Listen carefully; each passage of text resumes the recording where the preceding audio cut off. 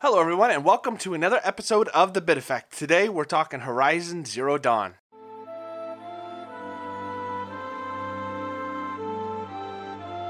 And with me to discuss the birth of mankind is Craig. Monster Hunter. Luke. Bloodborne. Mike. Castlevania. Wow. So, Horizon's a thing, it released, and who wants to talk Monster Hunter?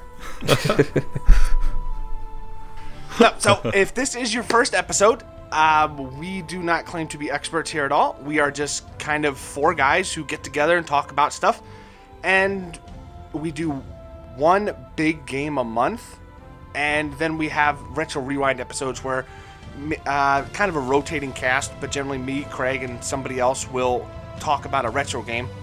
And we do those twice a month, and these episodes come out, the big games are 2 a month. So if there's 4 weeks, it works out great. If there's 5, it is a little uneven.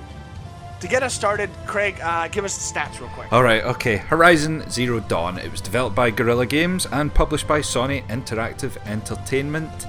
It was released for the PlayStation 4 only, so a lovely, lovely exclusive. And it was released in North America on the 28th of April 2017, and everywhere else, well, Europe, on the 1st of March 2017. Did you pick it up release day, or was this kind of when it goes on sale? Jeez, do you know what? I can't remember. No, I think I picked it up shortly after release, but this was the one where I picked up Breath of the Wild at the same time, so I had the 2 games going. That's what happened. I wasn't really looking forward to it, or not looking forward to it. It's just that it just came out of nowhere for me, for the most part. Yeah, I think I was pretty similar. So, never been a big fan of the Killzone games, which is the studio's previous work. But I don't know, something about this game just didn't set well with me from the trailers and the previews. Open world games seem like they're a bit long in the tooth at the moment. Everybody's doing them, and do we really need another 40-50 hour game of wandering around, was kind of my thoughts. But Craig kept on going on and on and on about this game. I did. And, eventually gave me a shot of his copy after I was a bit wary of it, so thank you, Craig. That's quite alright. Did you finish it on Craig's copy, or did you buy it? Yeah, I finished it with Craig's copy, eventually. Eventually. Alright. Mike? Yeah, I followed Craig's sagely advice. I originally saw it back at possibly an E3, I think it was, or a Sony event. And I was kind of interested, not fully expecting it to be great, but kind of interested. I waited all the way through till Black Friday to grab a copy on the cheap, and it was probably a good decision that way. But no, let's cut that bit out. Spoilers! But yeah, initially I think I was expecting something like a Western Monster Hunter game. The actual article's a bit far from that, but hey, great expectations, and I have completed it, so that's good news. This is one of those few games to earn the prestigious title of games Dave kept his eye on. Because I think it was around the same time, Mike, it was that PlayStation event, or it was E3, whenever they showed that first trailer of that herd of watchers, and, Aloy running through them. That's all I really remember. But yeah, as soon as I saw that, I was like, oh, this is cool. Robot dinosaurs, keep my eye on it. As more stuff seemed to develop, they sent more trailers and you read articles about it and stuff like that, I got a little more wary of it, but it wasn't anything to where I was worried I would regret buying it when the day came out. I didn't buy it day one. I'm kind of like Luke, except I didn't play Craig's copy. Cocky. Didn't play Craig's copy. He just wouldn't shut up about the stupid game. No, I would not. So I had to make sure that I played it as soon as I was done Breath of the Wild, or Craig's head would have exploded and there would have been beard chunks everywhere. That would have happened. I mean, it was quite an exciting time. It's robot dinosaurs.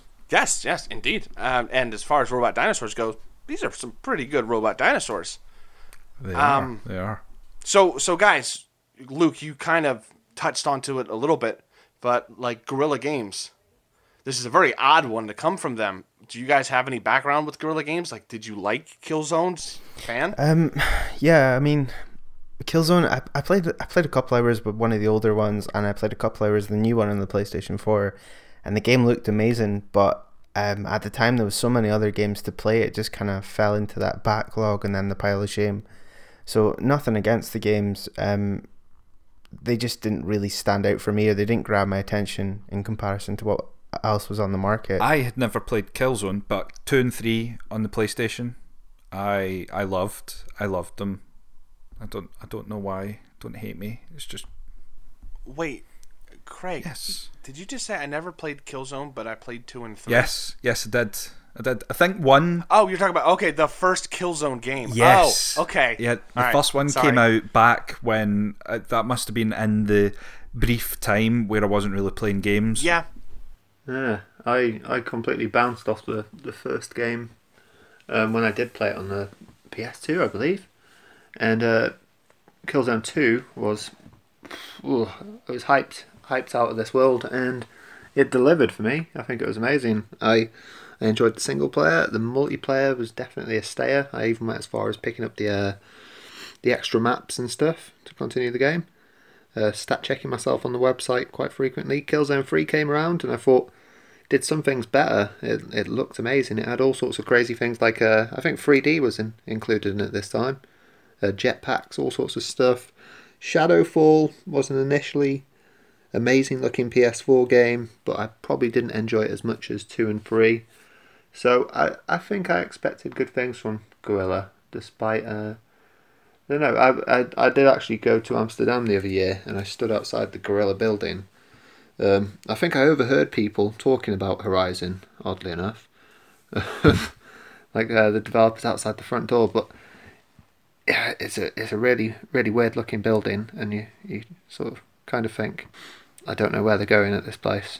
But hey, supposedly they actually hire people from inside the families. What's it called? Nepotism or something like that? Yeah, it's nepotism. Yeah. So they actually, a lot of the staff members there are hired from family members and stuff like that. It's really weird. Oh, really? But yeah. Personally, as a teenager, I didn't quite have enough energy to sort out what was kill switch engaged, what was kill dot switch, and what was kill zone. So I just kind of avoided that whole bubble of things. All games with a K. Yeah, it was like, all right, I don't have time for this. But it wasn't really until Killzone Shadowfall that I actually sat down and went, okay, we're going to try a proper Killzone. And then I went back and I played 2 because I found it cheap. Either way, I played one of them, and that's pretty much been it. I can't honestly say Guerrilla Games was on any kind of radar that I had. It was just kind of, oh, these people make Killzone, and that was it. By the way, in case you are wondering, I do now know the difference between all of those kill-oriented things. So I took a weekend off work. Made a spreadsheet. Sat down and went, all right, we're going to figure this out. Yeah. Back to the point. So we're not going to go too heavy on the spoilers yet. In a little bit, Luke is going to kind of do a story breakdown. So if you don't want to hear about that, as soon as you hear Luke talk, just skip it for like a good, 20 minutes. But we're kind of making this podcast with you've played the game in mind. Otherwise, you may want to hold off or, just skip ahead. I don't know if we're timestamped or not. It really all depends on how we feel when we're editing. But just a general warning. We hope for the spoilers to be in episode 2. So this episode will be mainly about the game and the mechanics, and hopefully that's enough to sell it to you. And if you want to listen to episode 2 where there's spoilers, then please do so. But Luke, we all have giant mouths and we don't think about what we say before we say it. Like right then, I was about to say Dumbledore died. What? But I kept it in. I know, right? And Spike dies at the end too. So yeah, just keep that in mind. We're gonna try to keep this, especially even though we're gonna edit it down. In editing, we're gonna try to keep this as spoiler free as humanly possible for the first episode, and the second episode will be spoilers, like Luke said. Anyway, so what are your general thoughts about like the graphics, the music, the aesthetics, the design of things? What do you guys think? I think it's a beautiful game. I'm just going to stick my neck out first. Why not? Let's get this over with. It's absolutely gorgeous. I think from the get-go, it's a really lovely world. I mean, in terms of the density of things moving, like animals and stuff, it can kind of feel a wee bit sparse, but if you just take a step back and look at it, or you climb one of the tall necks, hang on, is that a spoiler, saying you climb tall necks? No. That's like saying you spoiled Far Cry because you said you're going to climb towers. I don't really think that fair counts. Enough. Right, okay. Or one of the many kind of vista points that you arrive at that's quite set-piecey. It's beautiful. The land is really varied. You've got your frozen lands to the north, there's wetlands, there's woodlands, there's a desert, there's it's just a really nice, well-balanced world. It's not too expansive. It wouldn't take too long to run across the map. Maybe 10 minutes. That's just a guess, but I'm thinking about 10 minutes. But the amount of variety of lands in there, and each one is really lovely detailed. I think it's lovely. And then you get to the cauldrons, which were my favourite parts of it. So the cauldrons are indoor, majorly indoor sections, very kind of, what's the word? What's the word I'm thinking of here? Futuristic? Yeah, well, futuristic is one word. Yeah, it's like cyberpunk. Yeah. We like cables living. It's like being inside a robot that's half alive with wires about the place and things moving. They're fantastically designed things. I think at one point, about 2/3 of the way through the game, I dropped into one of these things, and it does that kind of. Aloy stands up and it pans up, and the entrance to the cauldron is a big triangle, and it's got this triangular effect off into the distance of lights and mist and stuff, and I was just like like that kind of noise, and I was so what you're saying is the it. best possible night for you is a Daft Punk concert. Oh god, yeah, love it, absolutely love a Daft Punk concert. But yeah, I'll stop rambling on about it, but I thought it was stunning, just beautiful. Yeah, this is one of the first games that, like, I mean, I haven't played a huge amount of games on my PlayStation 4 in comparison to you guys. I've missed some of the bigger hitting games graphically. This is one of the first games that I felt is proper next gen. It sounds a little bit cliche, I guess. But yeah, from the get-go, just everything about the game graphically was amazing, especially the character models. I mean, I don't know if you guys remember the very first CGI Final Fantasy film where they spent millions and millions of dollars on like hair. Spirits Within. Yeah. And I remember back then thinking, whoa, this is amazing, but I guess it probably hasn't aged that well. But the hair in this game is just amazing. It's on another level. The physics that are behind it, and like movement when a character runs and stuff, it's just crazy. So when I first booted up the game, that's kind of what I did for the first 5-10 minutes, was just run around watching how wiggled about. Just to see how the character model interacted with the world, and like all the different movements that had. And it's not very often that happens when I pick up a game. Normally you're just like, oh, here we go, tutorial, let's start the game, let's get through it. But just the way the trees move and the world moves is. There's something really, really special about that in this game, and really enjoyed it. Here we go. That's shite.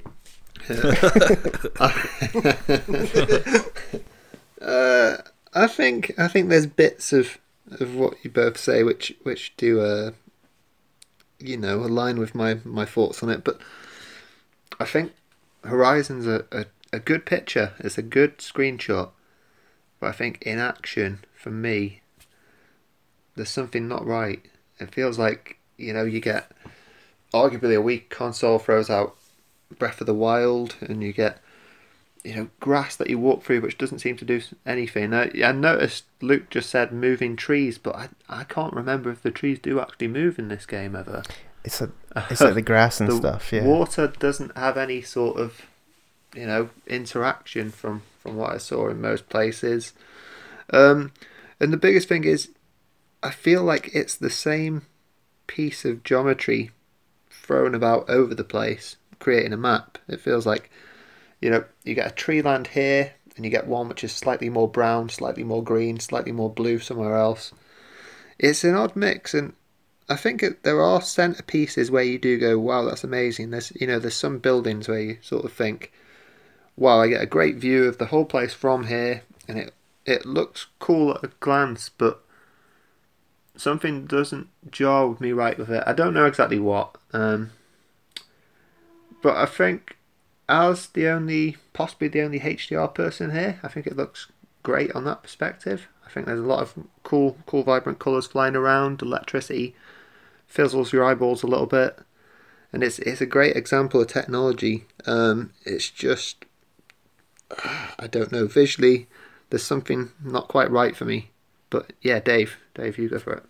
I'm kind of in both sides of this. Like, I'm kind of in the Craig and Luke camp, and then I'm kind of in the Mike camp. So, first of all, the world doesn't do much for me here. Like, that's kind of where I side with Mike. I don't think the world is anything spectacular. And Mike did invoke Breath of the Wild, so moment of silence, angels singing, all that. But I don't, I really hate to do this, but I don't even think it compares to like Arkham Knight or Witcher 3. It didn't do anything special for me. Like, if you guys had taken out the robot dinosaurs, right? This would have looked like any generic, and I do apologize, you're going to be hearing this a lot, this podcast. It would have looked like, Wildlands or Far Cry or even, just Skyrim. It's just kind of bland world. Number 2. And what really spiced it up was the creatures. I mean, we'll talk about combat and everything later. But if you took all that out, actually, no, you know what? It's kind of like a Fallout world if, you had to put more greenery around it. So not Fallout. I didn't really... where all the greenery is dead. Is there Fallout Forest Edition? Yeah, that's a good point. But, well, I mean, the whole after the apocalypse thing. But yeah, so the world itself didn't do anything for me. I mean, let's be honest, it's no Monster Hunter. But what like Luke said, right now, I'm not a hair fetishist. It really doesn't do much for me. But the work they did on some of these character models, absolutely insane. Like, you can tell they spent a long time on Aloy, which I'm going to say Alloy at some point. Mm-hmm. I'm apologizing for that, too. I'm surprised you haven't already. But she looks absolutely phenomenal. Like, she might be one of the best-looking video game characters I've ever seen. And everything from just the facial animations in cutscenes to just the way she moves, they did a very good job with her. And most of the, what would you guys say, like the key quest characters? Yeah. Like Olin and Mr. Guards guy that I can't remember. They did a good job with those guys. So on the animation front, they did spectacular.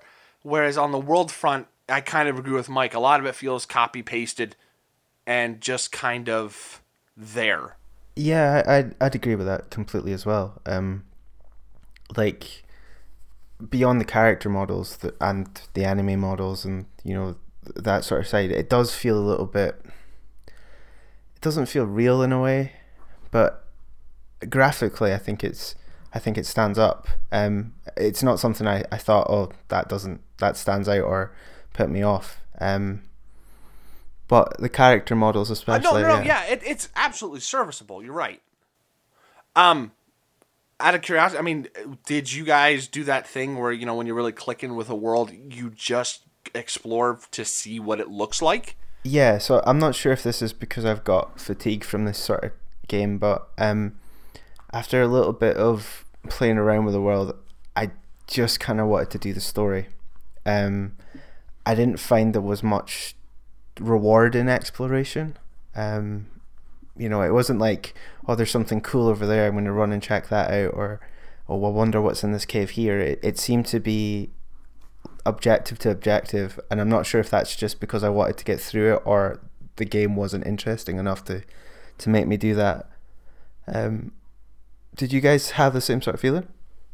I did my usual open worlding and explored every nook and cranny in a methodical zigzag approach towards any objective, making sure that I covered every bit of ground. So I'll walk perpendicular to my target, and I will turn around 90 degrees and I'll walk up, and then I'll turn around again and make sure I can still see the bit that I saw before, but keep on walking back, and that is why it took me so long to play it.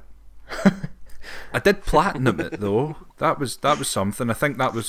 So you took the rabbit squirrel approach to Yes. exploration. I can dig that. I can. But you found you enjoyed your time in the world? yeah, completely. Because I kind of thought you come across wee kind of sets, or a set isn't the right word, nor as a group. What do you call a collection of animals that are alive, mulling about? A herd. A herd. Thank you. Not a herd. A herd. A herd. You come across a wee herd of things, and it's kind of nice to just murder them all, collect all their bits, and carry on. There's something quite kind of endearing about that, and I like this kind of game. It kind of gels with me more than you guys, certainly, but maybe more than most. I just get lost in whatever. Maybe my life is really dull. No, I think I am giving it a bit of a hard time, but I did like, activating the focus. Was that the name Yeah. of it? Yeah, focus. That's it. Yeah. Activating the focus and just going, right, there's a boar. I wouldn't mind getting one of those to craft stuff up, and it'd be like, you'd. Some of the animals were easier to follow. Some were a bit of a nightmare. Some were too small and kept going through the bushes, and the backing was all there. And I think I'm being overly critical on it. I think because I felt it had been sort of built a bit more than I expected. To be honest, it's not that it's terrible, really. It's better than a good 80% of games out there.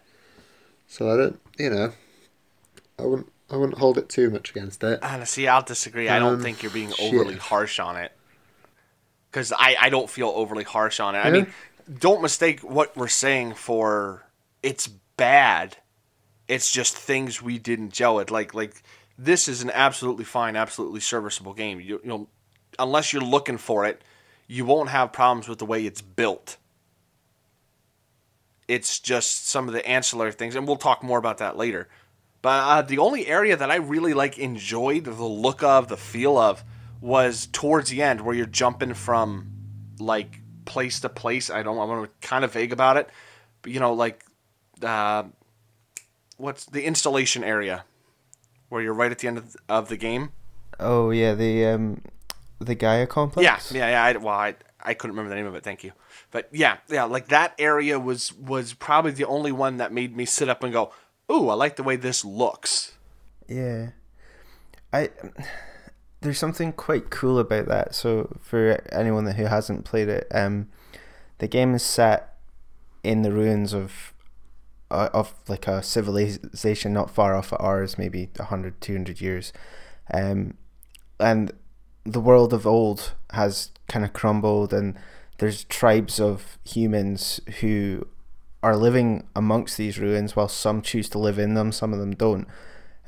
One thing I found quite interesting was Aloy starts off with the Nora tribe, and you find that the area that they're around, it's all about nature, and it's about avoiding the old civilization as much as possible. But later on in the game, you find Aloy, she goes into these older areas and she explores them. I really like the contrast between, the dingy old ruins with remnants of our technology in comparison to the Nora, and everything's natural and keeping it simple.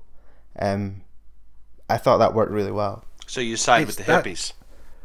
I mean, well, that was the thing, is in that area you find one of the coolest things that you need to pick up. Would it be spoiling to mention what that was? I don't know. It's a set of armour, just in case. I can cut myself out saying that. It's the game's best, most awesome looking set of armour ever. and you're wandering through the woods and you see a kind of like a small opening, and before you know it you drop down and you're inside this really futuristic room with a set of armour behind a shield, and you've got to eventually power it up to open it up and all this, that and the other. But I loved doing that because you could just be kind of like hunting foxes for their fur, and then all of a sudden you're kind of like, whoa, sci-fi, back out into the wild. And I love that. You're right, it's the contrast of that kept me going. I think if, Dave, back to your original point, if there were no robot dinosaurs and there wasn't any of this futuristic stuff, it would be more generic feeling, but it's that bit of it that makes it special. I can totally dig that. Now, this I may need your guys' help on, and that includes the audience. But, man, I was getting really, really strong waves of deja vu for the whole look. The world looks like, a hippie heaven. This is great, no technology. And then you go to a technological bit. I can't remember where that's coming from, like what game. It's sort of Final Fantasy, but there's an open world game where that happens, and it's driving me nuts that I can't think of what it is. There's an open world game where you're completely cut off from technology, and then at some point in the game you transition into a world of technology. Yeah, and it's old, but it's driving me nuts. Let's just say it was Psychonauts and move on. So, yeah, I got waves of Psychonauts off of that. So what about like sound and voice acting and music? I can honestly say I couldn't hum a tune from this thing other than maybe musical swell with violins at this point. That's really about all I remember from the music. It's Jules Deman, isn't it? It's the Killzone composer. He's awesome in Killzone games, but here, I don't know what he was playing at. All I know is that the exact same song played over the entire game, almost too much, and I still can't remember it. Played over the menus. I think it probably played over a save game, System OS screen. It probably, I'm not sure. I think it even played like in very quick motion as the sound effect of a bow and arrow shooting. The entire song in 0.1 of a second. It's quite a technical feat to stretch and skew that one sample for the entire audiometry of the entire game. The voice acting, on the other hand, I agree completely with the music. It didn't add into it, but the sound effects did, and the voice acting certainly did. I think whoever it was that was voice acting each of the characters did a very good job, and they did a very good job of picking voice actors that sounded like how the character you would think would sound like when you looked at them. That was a really long-winded way of saying that. The voices fit the characters. That's all I wanted to say. There you go. That's it. Even I'll disagree with you there. Did you? Okay. No. Finish your point. But right. Okay. Did you come across a guy that's completely and utterly obsessed with death called Nils or something like that? And he's like outside a bandit camp, and he's like, I just want to murder everyone, but he does it in this really kind of gothy, deadpan way. Yeah, man. Yeah. Yes. You keep on bumping into him. I thought he was great because in the end he kind of invites you to kind of go on a final quest with him, and he basically wants you to kill him, like fight to the death. But if you let him survive, he joins you for the final battle, and obviously did that. That reminded me, Craig. Yes. So the guy Nils, it wasn't it a bit on the nose?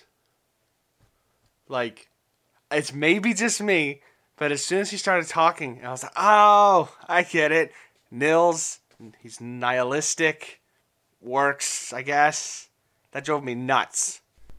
Oh, yeah, and just plus, me. Aloy was made of 2 or more metals. Yes, Craig, that is how you make alloy. Good job, but you take away an L and it becomes a name. I know, I kind of disagree with you on the voice acting. Like, who does Aloy, which is the same lady who does Tiny Tina in Borderlands, did an absolutely amazing job. She was great. Even the guy who did Nils was pretty good. I'll give you that. And I'm not very good at pointing Ashley out Birch. like bad voice acting because I still think Dynasty Warriors is great voice acting.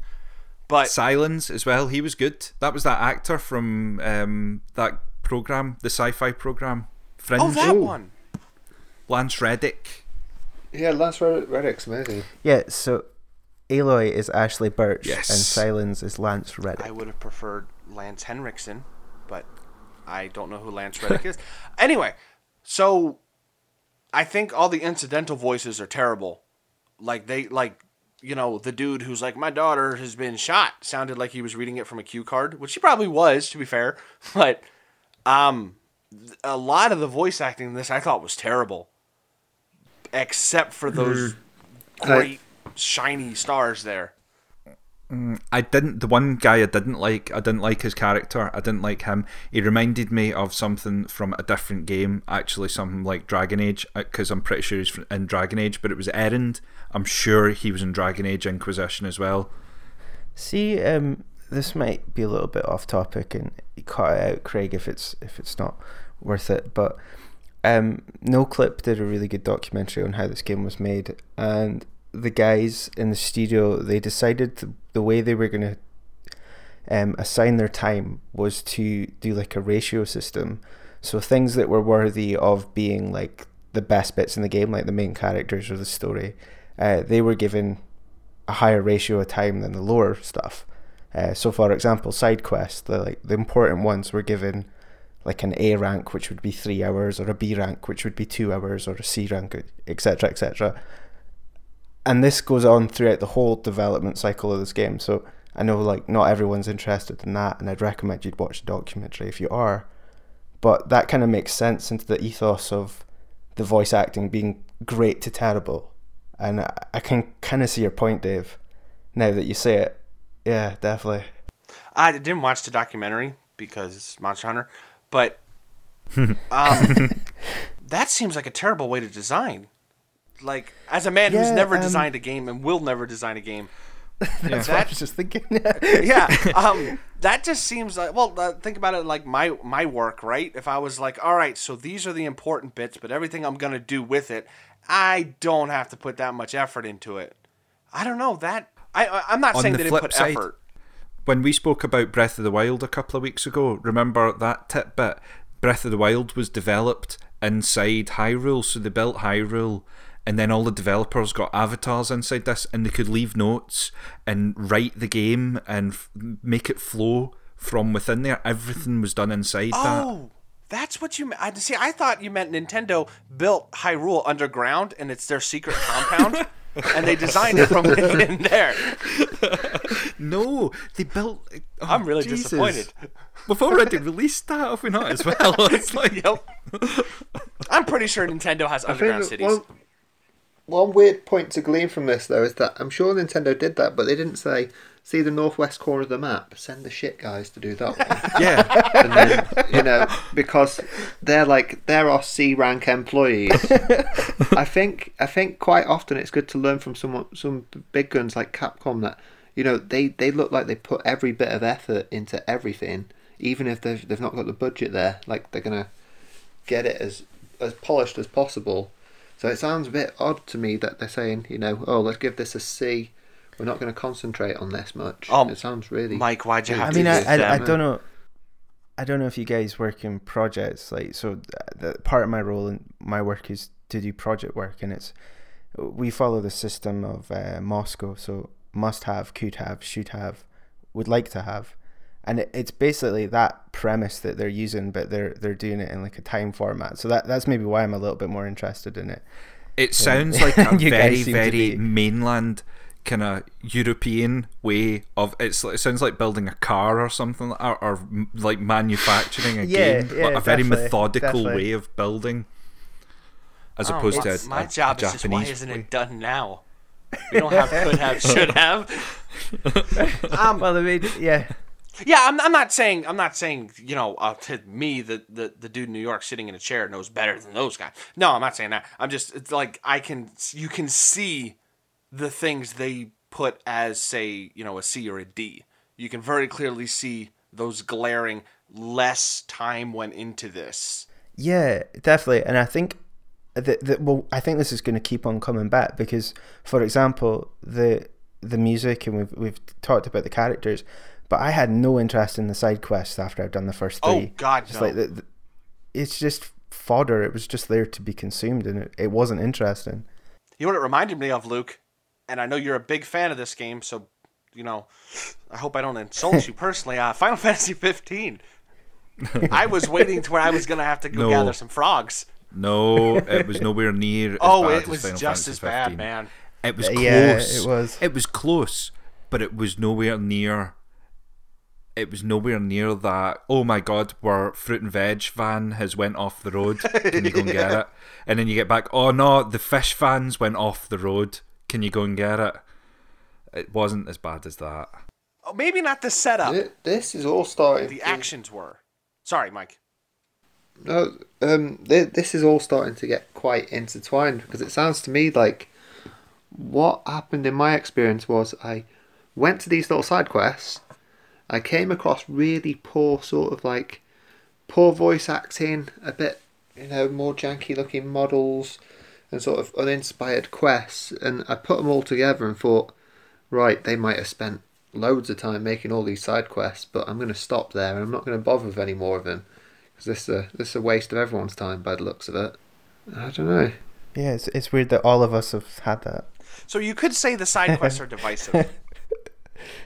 Oh no, I did them all for the trophy. I didn't do them for That's the what I goodness did of my in heart. Final Fantasy, man. No, 13. I think 13 of the side quests were how you got your allies at the end. Wait, you have allies at the end? Yeah, you could. Yeah, I think there's 12 or 13 allies. Like Nils is one of them. Okay, so while we're already talking about side quests, let's talk about the mechanics of the game. How does this game feel for you guys? I have another controversial point, which is I really, really, really liked the way the game felt, the way you ran and moved, the combat. I liked everything apart from the climbing. After playing Breath of the Wild, the climbing in this is really, really, really restrictive with its stupid painted climbing points. Yeah, it's But Uncharted. other than that, it's awful. Other than that, the combat I thought was top notch. I loved it. I loved it very, very, very much, and I know, like that's a conversation starter. Good way to put it. So jumping in slow motion is awesome. Shooting things through the air in that way. I think any kind of slow motion works awesome in this game. I did not like the weird, you're about to throw a melee attack, let's move your body over there for you, and all that sort of shenanigans going on. It was a bit odd. I don't know. I thought all the animations of jumping about and stuff all looked quite cool. How did it play? I thought it played pretty well. It played pretty well against the odds. Yeah, you totally forgot until you mentioned that. But yeah, when you go to like melee someone in some sort of set piece, you could actually slide 15 feet across the map. Just like, don't. Okay, right, that's happening. It's not that much different to what Dave said before about Batman. I remember in Batman when he, blocking stuff and moving across and punching someone else. You'd see Batman like take about 500 steps to run off to punch someone else in the face before returning back, and it's. You still got that counter in the combo. Though. I was gonna mention, yeah, it's very, very Arkham in the way you just kind of shimmy over to do it. But speaking as a man who played like 60% of the game as melee. Really? Oh yeah. No, I do not like the way this bow. That crosshair is a liar. It is a dirty, rotten, stinking liar. I don't know how many times, and I'm pretty sure I have video proof of it on my PlayStation somewhere. The reticule will be on the man's face, and it misses. Oh yeah. There's some weird auto lock on which seems to do what it wants sometimes, and it sometimes works for you if you've got a bad aim. And it aims it for you. There's also points where I've seen an arrow go through somebody and it doesn't register as a hit. So there is some. Now this may be stuff that they'll fix later on with patches, but it was infuriating sometimes, and I don't really like the ranged combat. And this is a man who, when I play Skyrim or Dark Souls or anything, and I love bows. Like, I'm bows all the time. But in this, there's something about it that just drove me up a wall. What could it be? Because you've got a good range of, range equipment. You've got a good range of ammunition types for it. Here's the problem. Melee does more damage. Even if you hit a component, until you get to the later half of the game, melee will do more damage. Melee can kill one of those little guys in one hit. And if not, you knock it down and then you do the insta-kill stab. And it can be upgraded for armor destroying abilities and all sorts. Yeah. And I kind of played this Batman Caveman Edition. But until you get to that later half of the game, even humans will go down in 1 or 2 melee, and it's a lot quicker.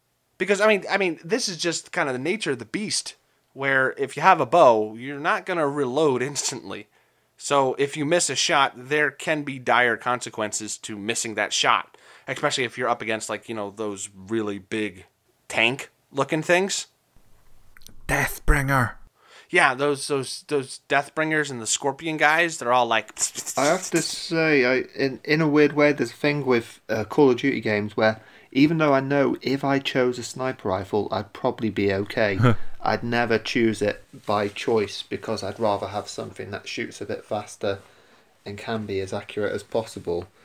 And that definitely does play in with it. I think every weapon seems to have a bit of a sluggishness to it. But one thing I did notice with the bows was that it seems like invisible walls play a lot into it. So if there's an enemy on a cliff just above you, the cliff isn't an actual physical thing. There's like an invisible hitbox above it. And your arrows end up hitting that instead of the enemies whose head's popping out. Things like that. Just sort of things that you think they probably should have ironed out. I don't know. No, I'm not saying that. Well, I did buy the game, so I guess I've got the right to say that. It probably should have been ironed out. And by 20 odd patches later, I think it's sort of due. Gorilla. I personally like I liked the bow, or the 2 bows, and I had no time for the rest of the weapons. They all seemed a little bit complicated, or they didn't seem as effective as the bows. So, I don't know about you guys, but I ended up turning the difficulty down after a little while because I found that the combat wasn't rewarding and it took too long. So, and I got to the point where I just wanted to see the story because the story was really capturing me. And when I turned down the difficulty, it became a lot easier. The bow did a lot more damage and you managed to get through things a lot quicker. When I turned down the difficulty, it became a lot easier. I did the opposite. I turned up the difficulty. There's some point in the game where you come across, you go through a wee ravine, and it's where the whole game kind of opens up a wee bit, and you see this gigantic thing. I don't know if it was a behemoth or not, or it was a thunderjaw. It was a thunderjaw, definitely. And that was the first time you see a great big thing, and I started fighting it, and I killed it, and then I thought, I started to see what was going to happen. The writing was on the wall. I took down the big thing first time when I thought they're not going to get much bigger than that, and then I started worrying. So yes. Well, Craig, to be honest, the way you play open world games, you could be giving a 1 foot by 1 foot square, and you would find a way to spend 6 hours exploring it. So you probably had every upgrade everything taken care of by that point. As much as a blessing. No, it's actually just a curse.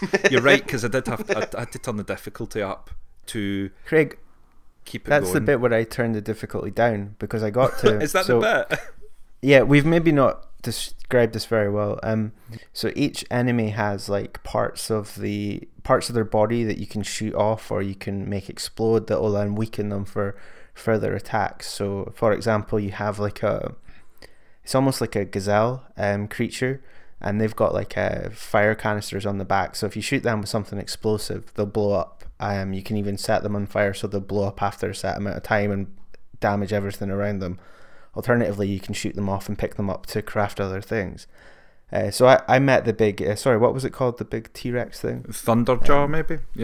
Yeah, I met one of those, and I knocked every single weakness off of that thing, did everything I could to take out the bits so that it wasn't flashing anymore, there was no more weaknesses, and it still had half health.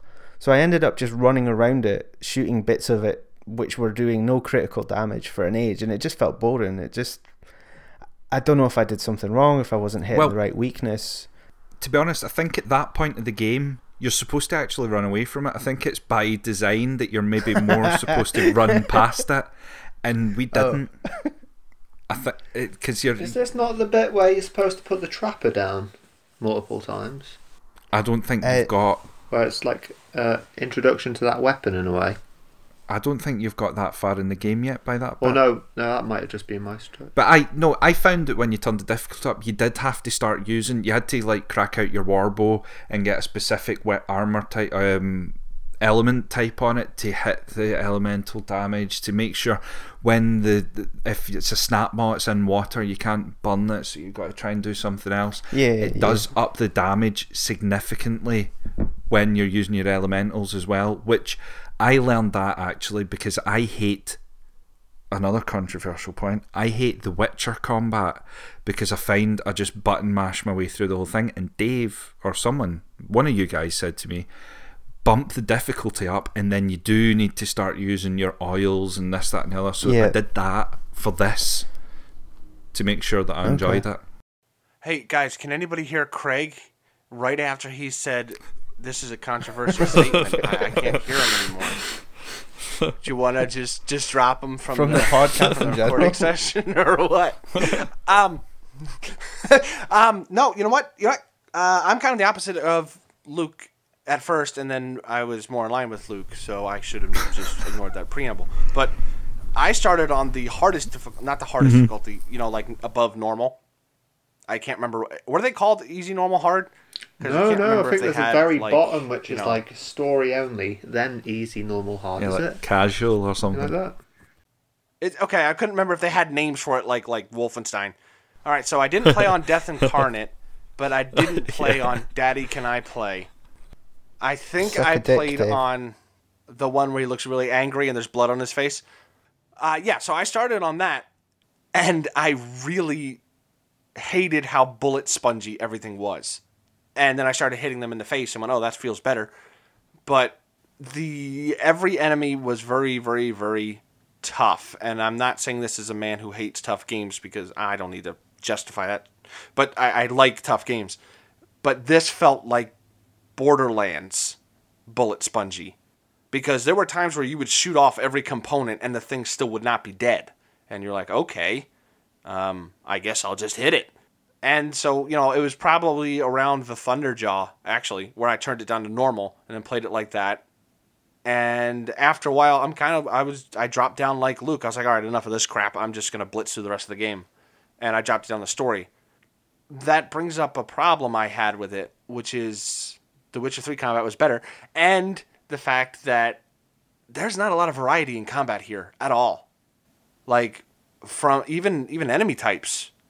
So, I used, like, the same bow for almost the whole game. And that was before I dropped it down the story. Like, once you get a good purple bow, which is, 5 hours in? That's it, you're good for the rest of the game.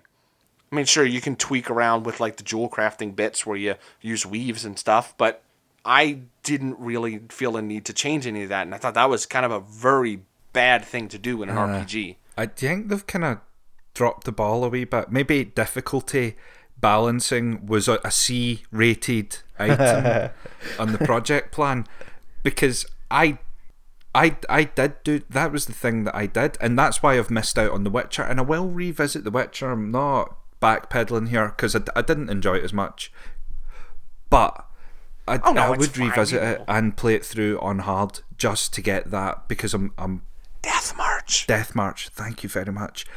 I think I on hard, it really did make a lot more sense, and I was in crafting and tweaking everything that was applied to each of my weapon types, because if I wasn't doing that, I would very quickly notice that I started dying.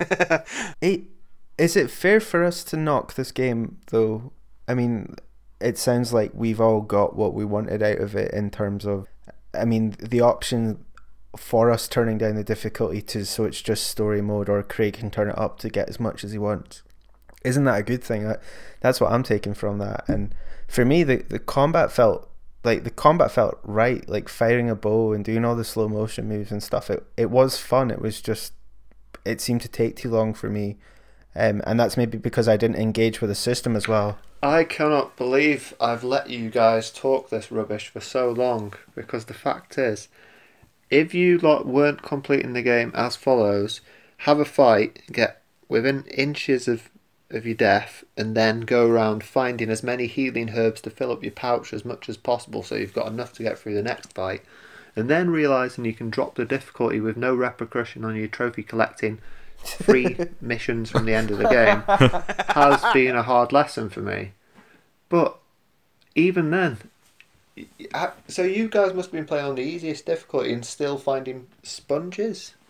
I don't understand that, because mine was spongy, but they weren't like in, the worst offenders at being spongy enemies, to be honest. And this was on normal difficulty for pretty much 90% of the game. No, they were spongy on hard. Yeah, okay. That's understandable. I can see how that'd be. Also, guys, this is very much like final thoughts wrap up part talk. I mean, it naturally led into it, but we got to put a hold on that for a second. Also, yeah, but Luke, your point right there is, I really liked the combat. It was fun, but then it wasn't fun, so I just turned the difficulty down. But is that... I'm trying to think if that's just because I didn't take the time to get engaged in the system that was available. Well, I mean, I went in with like the best of intentions, mainly because of Craig. Like, this is amazing. And it was naturally over time, it just kind of eroded all the good intentions I had. My enthusiasm at that point, and I remember that point in my life, was purely story driven. Like, I wasn't touting anything. It was all, which is absolutely understandable. The story, because for being the first and hopefully a few games, the lore that's written into this and the depth that they go into to build the world and the reason why, which we'll get into in the next episode, is fantastic. It's just great. I think that they knocked it out of the park with that, and that's why the enthusiasm. Yeah. Which is absolutely fine. You don't have to justify what you like, man. Okay, but I am going to put a stop to our opinions of the combat and things like that, because that is end talk. So, in the broadest of terms here, and if you've played these games, you'll know exactly what I'm talking about. The mechanics of this game are Far Cry Primal. It's that simple. If you take Far Cry Primal, you give it a third-person perspective, then you've got it. I mean, there's the in-combat crafting. There's the I need to go get plants and metal shards for the in-combat, crafting. There is the, I have different equipment that does different things. It's very much generic open world, and we'll discuss that later. But for right now, is there anything that you guys remember that this game does mechanically that stands out? I think it does amazing fireworks. I like shooting fireballs across maps, and it's awesome. And you cannot go back to standard bow and arrows once you've shot your first few blaze infused arrows at something or anything, including the explosives. I love the explosives. So anything that explodes in this game looks amazing and feels amazing. I love the noise it makes when you shoot a canister off of something. It does that.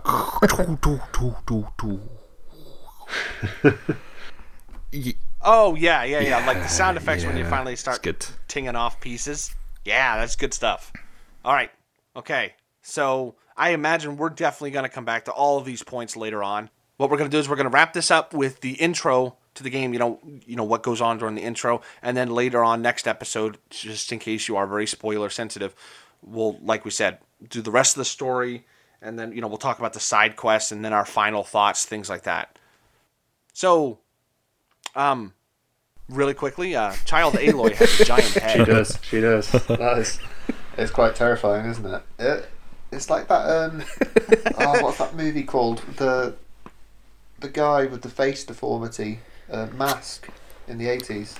It's like that movie. The Elephant Man.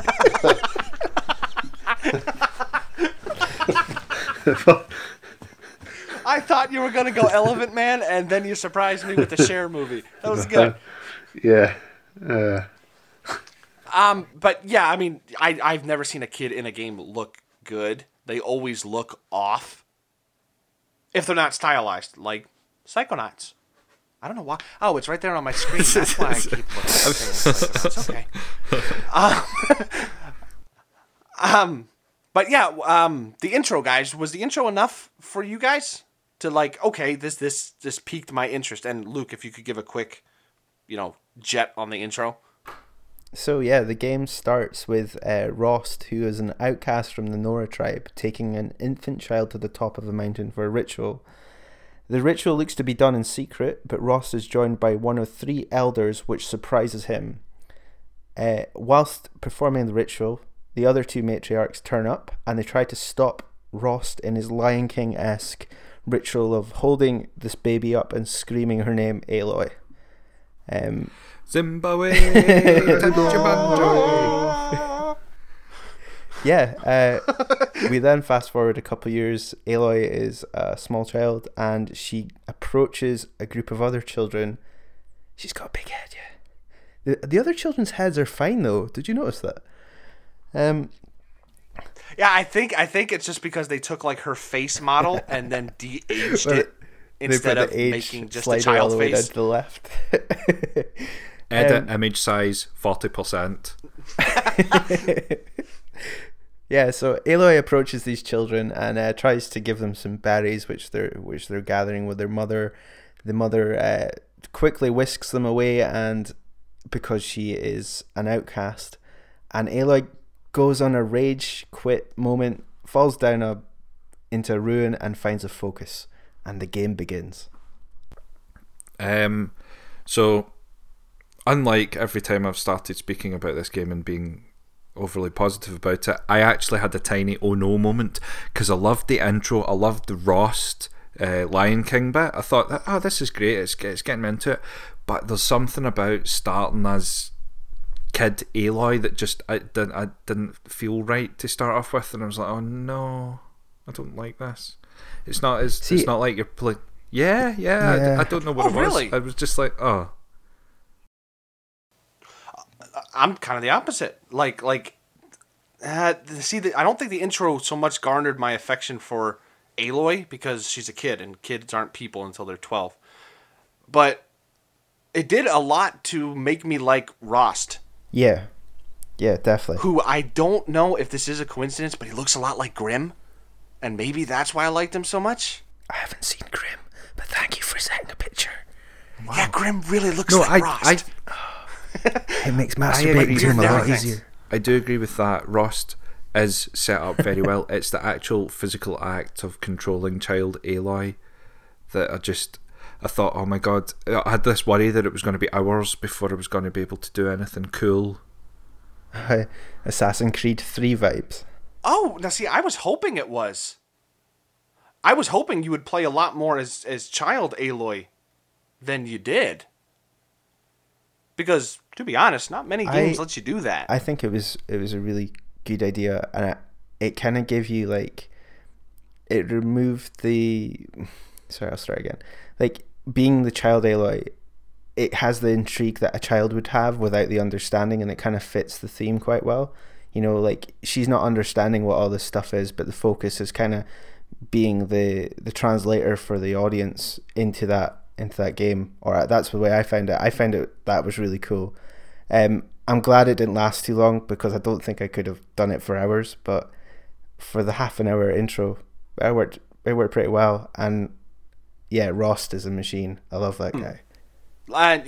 So one thing we didn't talk about mechanics wise that I'm just going to briefly mention here is the stealth. Like, that was the only thing I didn't like about this, because everybody knows I don't like stealth, but that opening stealth section, you didn't like that? No, I did. I did. That's the thing. I liked it. It was the kid bit of it. I don't know what it was about it. It just put me off a wee bit. Could it be the man who has 17 kids just does not like children anymore? It might be. I really like open world games with adults to get away entirely from my day-to-day life. I hope that is now a giant bomb or Moby Games category that you can use to search for games. Open world games with adults. But yeah, Mike. So what did you think of the intro? It was alright, I guess. Yeah, it seemed okay. I was a bit dubious with the intro cinematic bit. All seemed a bit all over the place for me. But when you got down to it, I didn't like it that when you started running about with her, it was all crazy, and it felt like if you turn left or right, she doesn't really. I don't know. It felt more like Beyond Two Souls for some reason for a short while. I got bad thoughts of how it'd go. But when it came through to like the stealth section you mentioned, then it was really weird because I never used it again for the rest of the game. But all that weird sort of seeing the track path of where they go to was a little bit odd. But there were two big points in there which I thought were really cool, which were the walking through the valley. Just before you get to that section, there's loads of cool sun coming off the cliffs. Oh my gosh! Which left a nice beaming side. that was quite a spectacle. And the other bit is something that I'm currently working through my mind to remember what it was. But bear with me 2 seconds, and I will be able to tell you just that. Fuck, what is it? So Mike, your opinion, does Rost look like Grim? I've only seen Grim's Facebook picture, to be honest. I think he does look quite similar, yeah. So see, that's why you should like For anyone Rost. who's not listened before, Grim is our sexual okay. Norwegian, Icelandic guy. The stealth was kind of handy in the game though, because as you say, you could get the path of, say, like a Thunderjaw, and then you could lay some traps and then go and hide, and it would trip over some traps, and it would look angrily about going, who the hell put these traps here, and then carry on its wee journey was fine. But the stealth let you go in and override things which would then fight for you. And the more cauldrons you did, the more things you could over. So a lot of the time, I was stealthing my way through to override something to let them do all the fighting. And it works a treat. What works a treat is running up to that same Thunderjaw, hitting it in the toe with your bow, and then placing traps behind you frantically as it chases after you. And that's just as fun, I would like to argue. So that's going to take care of what we want to discuss here, because if we did discuss any more, there would be spoilers.